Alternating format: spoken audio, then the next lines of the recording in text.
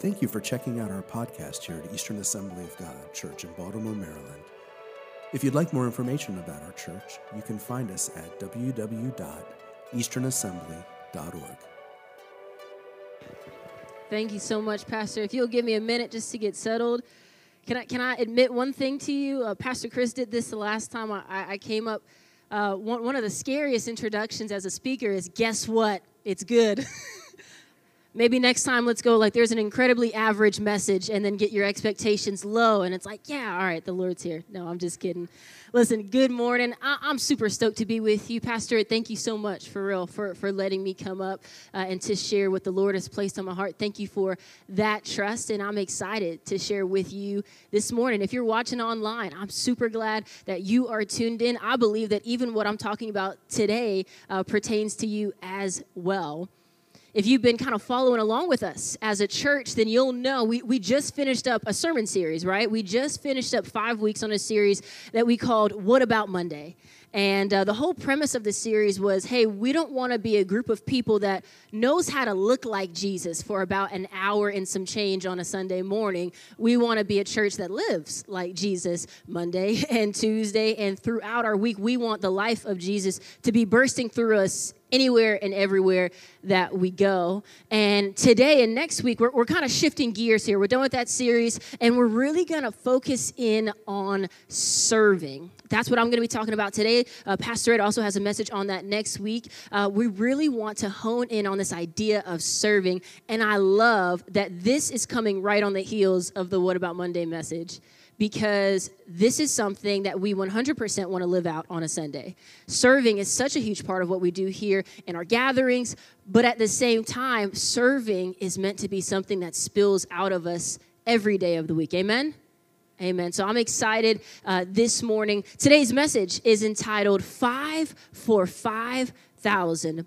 And that's because we're going to be looking at the story of Jesus feeding the 5,000 on nothing but 5 loaves of bread and 2 fish. Now, full disclosure here, I'll just be very straightforward with you. My goal as I speak to you today is to get you serving. Surprise. Okay, there it is. All right, you don't have to wonder what I'm after. I just want to help you serve. It's not a condemnation message. It's not a guilt message. It's not a twist your arm message. It's help you understand how to take that next step. And if you're someone who's already serving, it's how can you make sure that you're serving in the healthiest way possible so that you can serve with some longevity, right? And that you're not someone who's going to burn yourself out. That's the goal for today. So 5 for 5,000. We're looking at Jesus feeding the 5,000. This is a story that we actually see in all 4 of the Gospels. We're going to look at Matthew's version of this. We're going to look at Matthew 14 primarily for today's message. So here we go. We're going to start in Matthew 14, verse 13. The scriptures say, when Jesus heard what had happened, he withdrew by boat privately to a solitary place. Hearing of this, the crowds followed him on foot from the towns.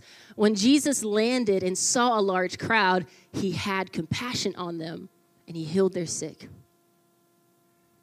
Continuing on in verse 15, it says, as evening approached, the disciples came to him and said, this is a remote place, and it's already getting late. Send the crowds away so they can go to the villages and buy themselves some food. So Jesus replied, they do not need to go away. You give them something to eat.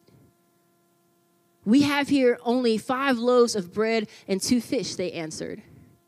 Verse 18 says, bring them here to me, he said. And he directed the people to sit down on the grass. Taking the 5 loaves and 2 fish, and looking up to heaven, he gave thanks and broke the loaves. Then he gave them to the disciples, and the disciples gave them to the people. Verse 20 says this, they all ate. They all ate and were satisfied. And the disciples picked up 12 basketfuls of broken pieces that were left over. The number of those who ate was about 5,000 men, besides women and children. Now, I would say this is probably one of the greatest miracles ever recorded in human history. And if you would disagree with me, you probably couldn't disagree that at the very least, this is one of the most popular stories that you're going to hear about on a Sunday morning. You've undoubtedly heard countless sermons of Jesus feeding the 5,000 before, and that's okay because you get another one today. Amen? And the reason for that is because as we look at it today, there's so many things that we can learn from this story. But today we just want to look at it for the purpose of how can we, God's people, capture God's heart for serving. That's our goal today, okay? And so let's kind of review what just happens here. Basically what happens is Jesus and his disciples are traveling by boat. They arrive where they're going. And as they arrive, there is a crowd of thousands of people waiting for them. Jesus spends all day healing people, curing their diseases. And then evening comes, and evening brings with it the issue of dinner. And so Jesus makes the decision. By the power of the Holy Spirit, he multiplies 5 loaves of bread and 2 fish so that there's enough food to feed the thousands of people that are there and then some. And I think even just in our initial reading together as the church, you might notice the fact that we can just see so much of Jesus' heart here. So much of Jesus' heart for people, the way that he cares for people and loves people. And we also see that Jesus understands that through the power of the Holy Spirit, truly all things are possible. He's never fazed, he's never worried. And what I want you to also understand, even as we read the story for the very first time today, is that Jesus is not interested in just showing off. He's not interested in just living in a way that his disciples would look at him and go, wow, that's really cool.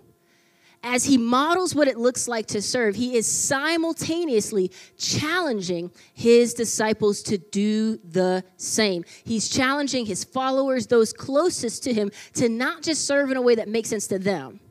That's just not going to cut it. Right? He's saying, I want you to do as I do. I want you to serve like me. And if you were to ask me this morning, what makes someone a good servant, right? I could probably ask you that, and I would get a lot of different answers, and they would all be pretty accurate, right? Someone who serves needs to be loving, needs to be humble, needs to be committed, right?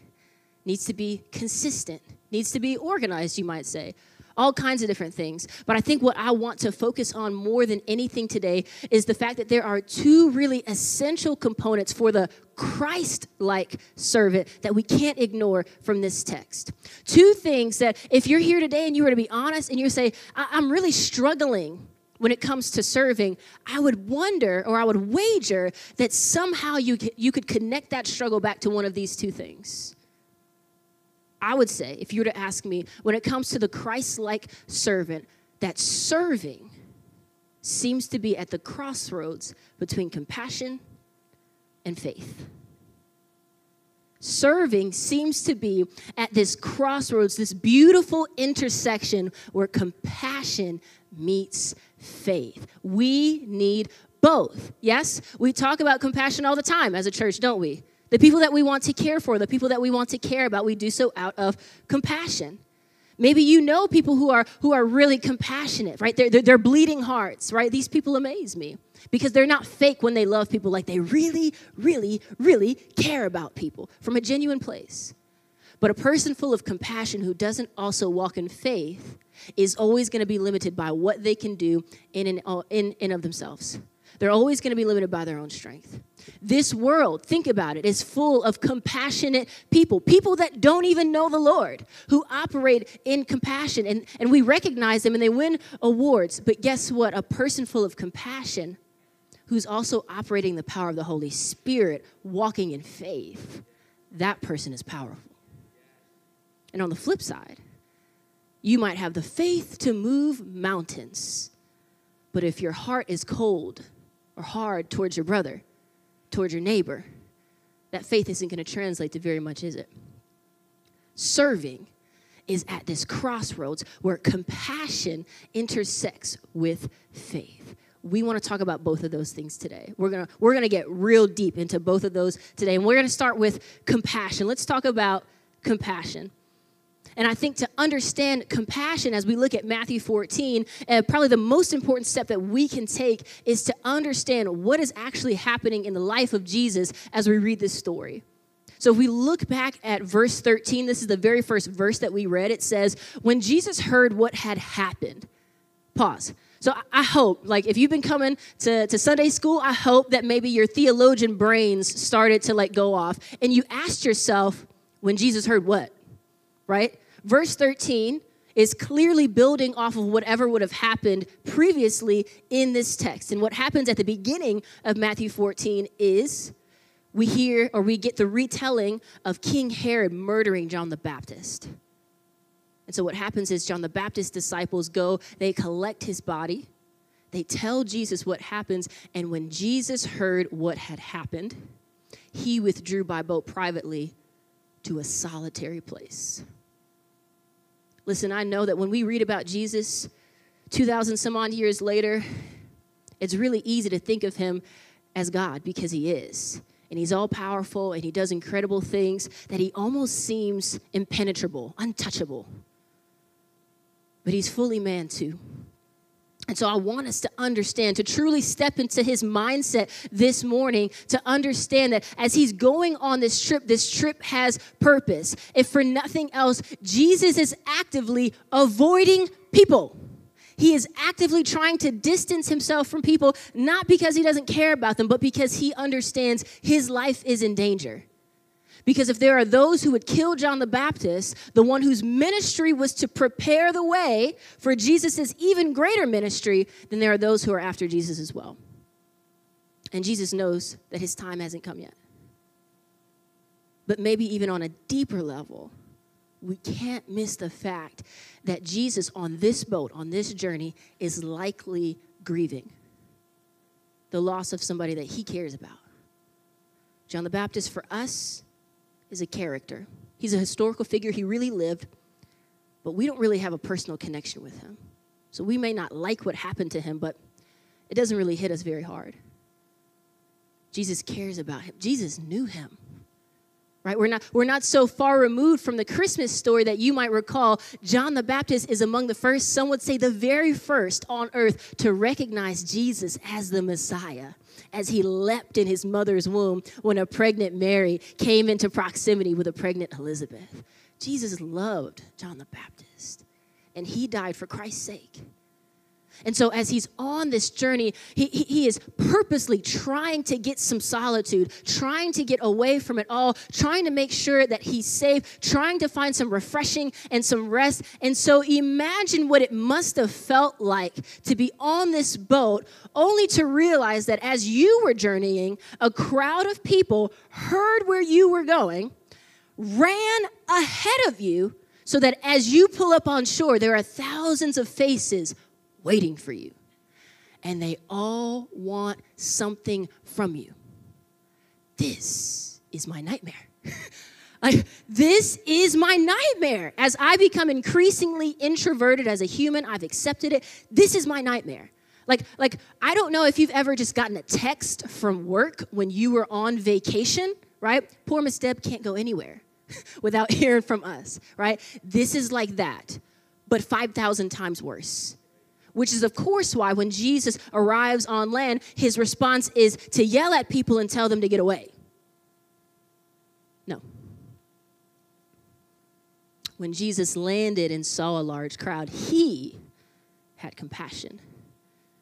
He had compassion on them, and he healed their sick. He didn't have a sense of obligation. He didn't feel guilty. He wasn't reminded of his job description as the Messiah. He didn't think, well, this is obviously the quickest way to get them away from me is just to give them what they want. He had compassion on them. Mark adds this beautiful little detail, right, that he saw them and he saw that they were like sheep without a shepherd. And so Jesus' heart is so stirred to move towards them, understanding what's going on in their lives, understanding the hurt and the brokenness that they must be feeling, and understanding that he is the only answer for it. He moves, and he begins to heal their hurts. He begins to move in their lives because that's just who he is.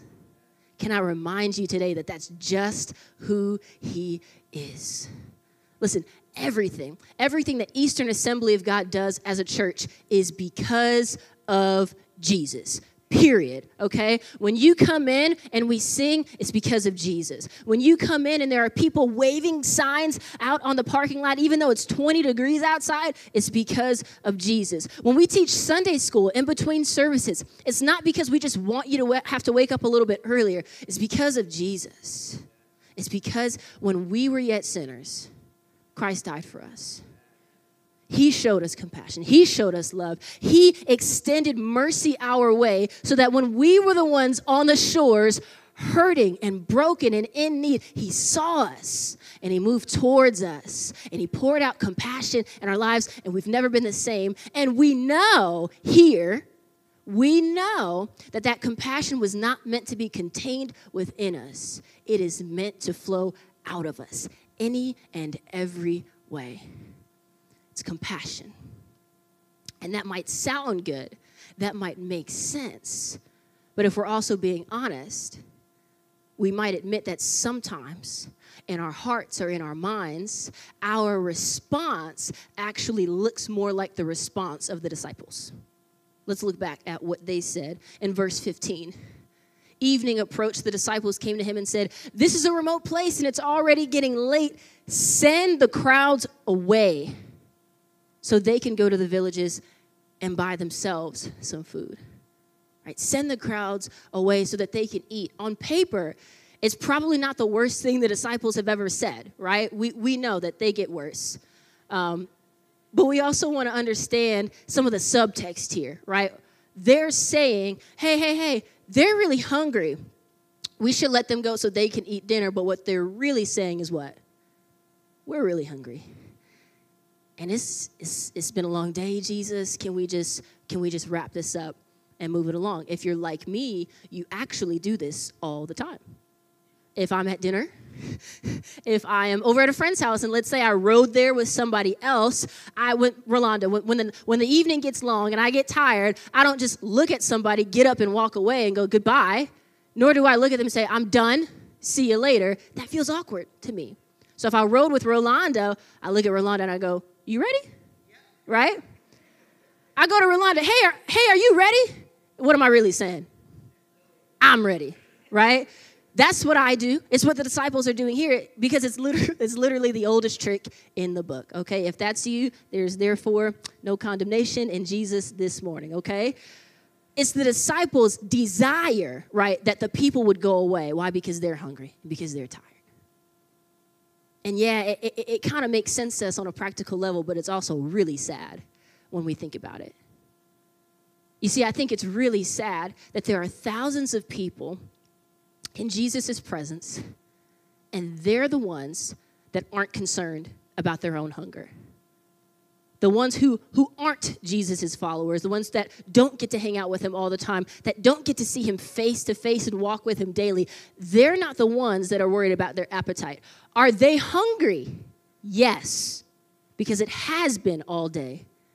But they're not saying anything. Why? Because even though they are physically hungry, they are hungrier for Jesus. They understand whose presence they are in, and they want him more. So they're not saying boo, okay? Meanwhile, it's the disciples that want to come and end this. And you might even say, from a cynical perspective, well, guess what? They just want what they can get from Jesus. You would probably miss a meal if he was healing you too. And you're right, I would. But Luke tells us, first he healed them, and then he began to teach them about the kingdom of God. So it doesn't matter why they came to him. He's got them now. And he's teaching them things that may end up changing their lives and more likely will end up saving their lives. And it's the disciples that are ready to wrap things up. I don't think the disciples don't love people. I believe that they do. I know that they're not perfect. I think it's more likely that the disciples are tired, that they are weary, that they themselves are a bit worn out. But I also think that maybe the disciples have gotten a little too familiar with Jesus. You see, because 4 or 5 years ago, crowds of hundreds or thousands of people was not an everyday thing, but now it is. When you live life with Jesus, crowds of people clamoring about him is a normal occurrence. It's just a part of life. 4 or 5 years ago, miracles, signs, wonders, it wasn't a part of their daily lives, but it is now. And it's amazing how quickly we become accustomed to the wonder of Jesus. And I wonder if on this day, they have forgotten the magnitude of what it's like to meet him for the first time. I wonder if having him so nearby, they have forgotten the gravity of what it means to need him again. I wonder if today maybe the disciples see people more as an inconvenience and they don't understand the opportunity. To the point where maybe today the disciples would rather just kind of come in, slip in, get a word, and slip out before the parking lot gets too crowded. I think that's sad. I also think it's sad because, honestly, just on a practical level, what the disciples are proposing here as a solution, it's not even possible. What's their idea? Their idea is what? Send the crowds away so they can go to the villages and buy themselves some food. Again, it makes sense, but not really. Because if they were to send people to the surrounding villages, those villages would have only had a couple hundred people, maybe a few thousand, right? So there's no way that they would have had enough food on hand to be able to serve a crowd of this size, especially when we take into account that the 5,000 figure that we quote only accounts for who? The men. We add in women, we add in children, we're easily at 10,000 people. Some would say 15 or even 20,000 people. And so what the disciples are proposing ultimately leaves people hungry, leaves people unsatisfied, leaves people wanting. I believe that even with the best of intentions, it is all too easy for us to get so accustomed to the Jesus that we know, to our own personal routine, that serving, that people become an inconvenience where we used to see opportunity. It's compassion that softens our hearts again. It's compassion that motivates us. It's not guilt. It's not the twist of your arm. It is the compassion that we receive from above that reminds me that, guess what? It might be my 100th Sunday, but it's somebody else's first Sunday. It's compassion that reminds me that even if I knew there wasn't a new face in the house today, it might be somebody else's 10,000th Sunday. They never stopped needing Jesus. And it's compassion that says, listen, if somebody will put themselves in position to experience the bread of life, I'm not going to hope that they'll come in, maybe get their fill, and if not, they can go out and the surrounding world is going to fulfill a need that I know only Jesus can. I'm not going to depend on the world for that. I'm going to do my part to say, I want to connect you with the bread of life. I want to connect you with the Jesus that I know. It takes compassion. And listen, I'll be honest. I'm not the most naturally compassionate person, okay? I think much more analytically or logically than I do emotionally. That's how God made me. I'm not ashamed of it. But that doesn't excuse me from compassion either. Can I tell you what makes compassion bloom in my heart? Is when I get alone with the Lord and I sit with him and I ask the Holy Spirit to remind me of the compassion that I've been shown time and time again. Can I tell you that it's when I come down to pray and I'm face to face with people in our church and I get to see and hear their needs and I get to stand with them in prayer and I'm reminded that it's people and there's hurts and it's brokenness and it's not just people that are unsaved, it's people in our church today that need one another. It's compassion. And luckily for us, Jesus is full of it. He's full of compassion, and he doesn't respond the way that the disciples would have responded. Instead, he says this. Jesus replied in verse 16, they do not need to go away. They're not an inconvenience to me. They're not the problem. You, my disciples, my followers, you give them something to eat. And you see, Jesus is now challenging their faith. Jesus makes the move to challenge their faith. The ones who have seen him turn water into wine, the ones who have watched him heal all the day long, the ones who even prior to this walked in the power of the Spirit themselves as they healed people and they cast out demons. Jesus goes, great, now I want you to have the faith to feed thousands. And what we see happen is this pattern that we experience all the time in our lives. We're about to see it happen, and it looks like this. We see this pattern happen all the time where God blesses us. The Bible tells us every good and perfect gift comes from where? From above. Amen. God blesses us. Then with whatever it is that we have the choice as to whether we're going to do it our way or if we'll surrender to Jesus. Here's the crazy part.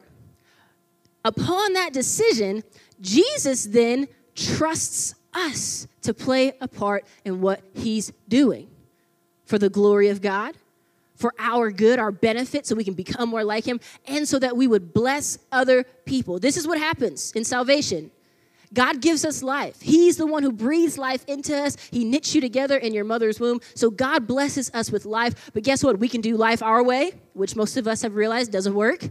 Or we can take our lives and say, Lord, I surrender to you. My life is yours. And because you're still here this morning, you know that when you make that decision, Jesus doesn't zap you into heaven, but instead he empowers us with the Holy Spirit, but he also entrusts us with a mission to be a part of what he's doing. He was always doing it. He always had a plan, but now you get to be a part of it for the glory of God, for your own personal sanctification, that you would become more like him, and so that you can bless the nations, that you would bless all of creation, that you would go and you would make disciples. This is a pattern. This is what we do with our money. God is our provider. We can do finances our way. We can give it to him. But guess what? Even when we decide to do money God's way, the Holy Spirit doesn't come in and start redistributing your funds, does he? No, now you get to be a steward for the kingdom of God. And this is what we see in verses 16 through 19. Go ahead and pull it up. Jesus replied, no, they don't need to go away. You give them something to eat. We have here only 5 loaves of bread and 2 fish, they answered. Jesus says, bring them to me. Bring them here to me. And he directed the people to sit down on the grass. He takes the loaves. He takes the fish. He looks up. He blesses it. He breaks it. And then he gives it to the disciples. And the disciples give them to the people. They put it in Jesus' hands. Jesus puts it back in their hands that they might be a blessing to others. This crowd of people doesn't care about the disciples. They never came for the disciples. They came for Jesus. And yet, Jesus makes the decision to meet some of their needs personally. He encounters them so that they're never going to be the same. And then he chooses to distribute other miracles through his servants. Jesus is always the one performing the miracles. But sometimes he chooses to distribute it through his disciples. Is it because he needs them? Does Jesus have hands? Yes. Does Jesus have legs? Yes. Jesus could go and do this. And I say that as a reminder because physically I think sometimes we feel like church is God's way of doing what he couldn't do. No. Anything that we do here on a Sunday, God could do it. Period. Anything that we do here throughout the week, throughout the year, God could do it, and he would do it so much better than us. And he would never grow tired. And yet he has entrusted us to carry out his missions. He has given us a part to play. And I think for us to not just understand that, but to walk that out, to say, no, I'm not going to be someone who just serves occasionally, but I want this lifestyle of being a servant, of being obedient to what God has entrusted me with, is a difficult thing to do because it requires faith. You see, faith we often think about in terms of the person that you want praying for you when you need that miracle. And that takes faith. It takes faith to pray for healing. It takes faith to pray for breakthrough. But it takes faith to serve. It takes faith to serve because it takes faith to not just know what you're called to do, but to actually walk in it. But listen, it also takes faith to understand who you don't have to be. It takes faith to understand that you don't have to be Jesus. As we look at this story, I think the temptation for us might be to look at Jesus and go, okay, that's what God is calling me to do. Jesus isn't calling you to be him. He's going to be him all by himself. Our role as we read this story is not, I need to now be Jesus. No, I want to be the disciples, but I want to be the disciples he can trust. I want to be the ones that bring him the loaves and bring him the fish full of faith. You don't have to be Jesus. And I say that this morning because I believe that there are people that when you think about serving, it seems like this huge, all-encompassing or daunting thing. No one is asking you to be Jesus. But more specifically, I want to speak to the people in this room who I'm so grateful for because you have served so faithfully and so consistently for a long time. And what you do, a lot of it probably isn't even seen, and you're okay with that. I appreciate you, but I want to remind you that you don't have to be Jesus. If you're in a position right now where as you serve, you feel this pressure that everything rises and falls on your shoulders, you don't have to be Jesus. And please hear me. I'm not saying like you're being prideful or that you think you're the center or the superstar. No. I'm saying I just want to take that pressure off of you. You don't have to hold it all together. Because after a certain amount of time, if we find ourselves trying to play a role that we were never built to play, it always ends with us burning out. And I can hear it, unfortunately, as people tell me, I just can't do this anymore. And I can hear the fact, oh man, it just seems like you tried to serve in such an unhealthy way. Not out of bad intention, but you just took on a role that you were never asked by God to play. Can I share with you some signs that you might be unintentionally even trying to be Jesus right now? How about this? Do you fear that if you're not there, everything will fall apart? Because it's on you to hold it all together. Are you so busy serving each and every week or almost every week that it's actually a rarity for you to be able to come in and actually engage in service, actually enjoy what's happening here in the room? Have you been ignoring the Holy Spirit, maybe nudging you that it's time to take a break or that it's time to transition or do something different because you just genuinely have this fear that if I don't do it, nobody will? Last but not least, are you or have you been neglecting rest in your life? Listen, it takes faith to know that you just can't be everything to everyone. You can't meet every need. It takes faith to know that there might be a lot of things that you can do, but what you need to focus on is what God has called you to do. It takes faith to understand that Jesus never expected his disciples to be able to multiply the food on their own. He never had that expectation of them.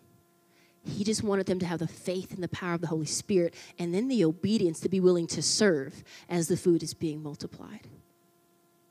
You don't have to be Jesus. Praise God for that. You don't have to be Jesus, but we are called to serve like Jesus. And that takes faith too. It takes faith to serve like Jesus. If you think back to what the response of the disciples was, as Jesus said, hey, they don't need to go anywhere, you feed them. Basically, their response was, with what? Right? We have 5 pieces of bread. We have 2 fish. What are you expecting us to do with this crowd of people? And I say that because I believe that maybe there's people here this morning, you might even be watching online, that as I'm talking, it makes a lot of sense. But there's this part of you that's going, I get it, you want me to serve, but with what? Because I feel like I only have 5 loaves of time. I only have 5 loaves of energy. I only have 2 fishes of ability. And you just feel like what you have right now just isn't enough. Listen, I know that there's people here today. You're in a bit of an extreme season. Maybe you just had a baby. You're walking through just a different season of life. Things are maybe very turbulent for you, and it's all that you can do to just hold on. Listen, hold on. That's all you need to do. This next part is not for you, okay? For the rest of us, right, we also have to be honest with ourselves. I rarely feel like I have 10 loaves of time. I rarely feel like I have 10 loaves of energy. And so we have to be honest with ourselves that if we're waiting for a season of life to spring up that has never happened, where all of a sudden we have all the time and all the energy in the world, and then we'll serve, we're going to be waiting for a really long time. Your job is not going to stop having expectations for you because Jesus has called you to serve. Your family is not going to stop needing you because Jesus has called you to serve. But guess what? Jesus still calls you to serve in spite of those different things. And I believe that Jesus' response to you this morning, it's not that those things don't matter at all, but I believe his response to you this morning is the same as it was to his disciples. Bring it to me. Whatever you have, put it in my hands. Wayne, you can come on up. I want to be so clear this morning that I'm not asking you that you would look at your schedule and figure out how you could squeeze in some serving so that you don't have to feel bad the next time that a message like this rolls around. That's not the point. I'm asking you to follow the pattern that we see play out throughout our lives so often, that I would take my schedule, I would take my time, I would take my efforts, my abilities, my gifting, and I would simply surrender them to the Lord. And then once I understand whatever he's entrusted me with in this season, I'm just going to be obedient to that. Your 5 loaves of time in your own hands, you're right, it's not very much. Your 5 loaves of time in the hands of Jesus is more than enough. Your 5 loaves of energy, whatever you feel like is so insignificant that it could never make a difference, in your hands, it can't. In Jesus' hands, it's more than enough. And I think the best part of it all, as we begin to close, we see happens in verse 20. They all ate and were satisfied. The disciples picked up 12 basketfuls of broken pieces that were left over. You see, at the end of it all, when it's all said and done, the people that were most worried about what was going to happen to them are satisfied. And on top of that, God blesses them so that each and every one of them still gets to walk away with more than enough. And it's not because they were perfect, because they weren't. But they were willing to serve when Jesus called them. I want you to know that when you take the position of a servant, God still takes care of you. That when you are willing to put your faith in God, that he's still faithful to you. And listen, Jesus isn't going to call you to serve at the expense of your family. So you don't have to be afraid of that, because Jesus calls you to serve your family first. Jesus isn't going to call you to serve and serve and serve and work yourself into the ground and never rest, because it's not biblical. He's a good God.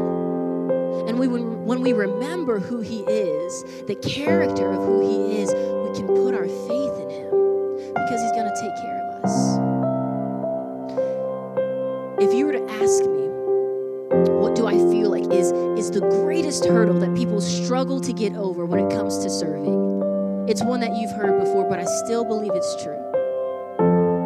And it's that as we get to know Jesus, and as we come into church, everything is about what Jesus does for us. How he helps us, how he heals us, how he saves us and loves us. And that's so good. But at a certain point, we have to make the willing decision to say, now my primary focus is no longer what I get, but what I give. My number one primary focus is no longer, what are my needs? What do I want? But Lord, I just want to be a part of the story that you are writing. And to do that requires faith. Because I'm trusting that as I take a step of faith and I choose to serve my brothers and sisters, guess what? They're taking a step of faith too. And I don't have to worry about my needs all the time, because they're going to serve me. It literally happened today, even in between services, that we would take the step towards serving one another. I don't have to worry about me all the time because you love me. And more than anything, because as I take the position of a servant, God doesn't care about me any less. He always loves me. He always sees me. And he will make sure that I have more than enough. I believe that Eastern Assembly has this beautiful, beautiful, rich history of like literal generations of men and women who have just served each other, who have just loved one another so well, who have served our community. And I believe that we have the opportunity to continue to walk in that. But it means that we accept the call to serve, to walk in compassion, and to walk by faith. It means that we understand I don't have to be Jesus, but I'm called to bring Jesus. I'm called to connect people to the bread of life. And however God is entrusting me to do that in this season, it may be big, it may be small. Whatever it is for you, just be obedient to that. I want to end just with a moment of prayer for you to reflect with the Lord. If you'll bow your heads. I believe that there are so many men and women in this room who love the Lord, and yet maybe you may be struggling in this season as you serve or as you think about serving. I want to leave a little bit of room for the Holy Spirit to speak to your hearts. Lord, we thank you that you have so perfectly walked in compassion and that you have so shown us compassion. Right now, Holy Spirit, would you speak to us? Have we grown numb to the hurting and the broken around us?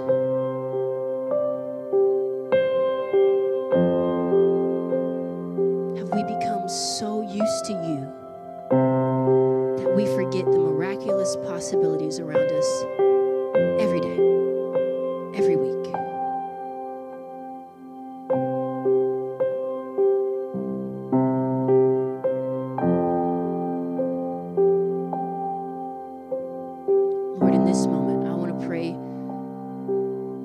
Brother or sister who can just sense a struggle towards compassion in their hearts.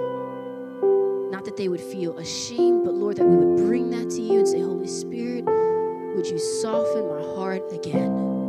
Remind me of the compassion you have shown me. Renew the joy of my salvation even now.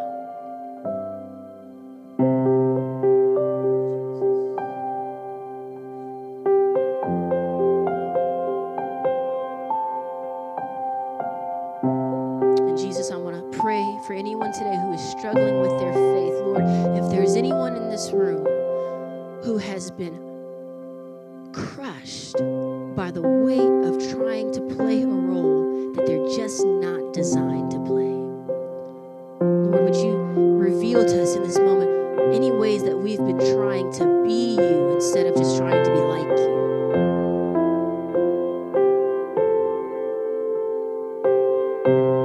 Is there a change in store for us in this next season?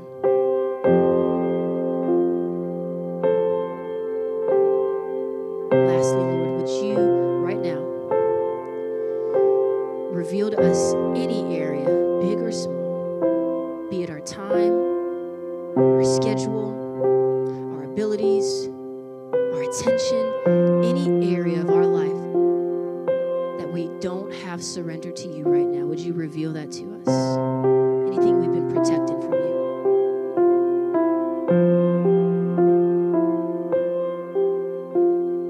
Right now, Lord, would you help us to have the faith to just let that go again, to put it in your hands, trusting you're good, trusting your character. And would you help us to be obedient with whatever it is you are trusting us with in this season?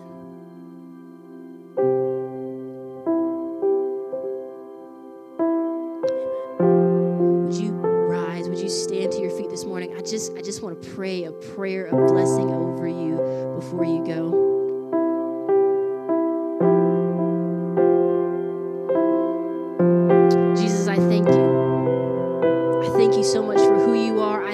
thank you for the people of God in this room, the men and women who are continuing the story of generations of loving and serving one another, of loving and serving our community. Jesus, I pray your heavenly compassion over our hearts.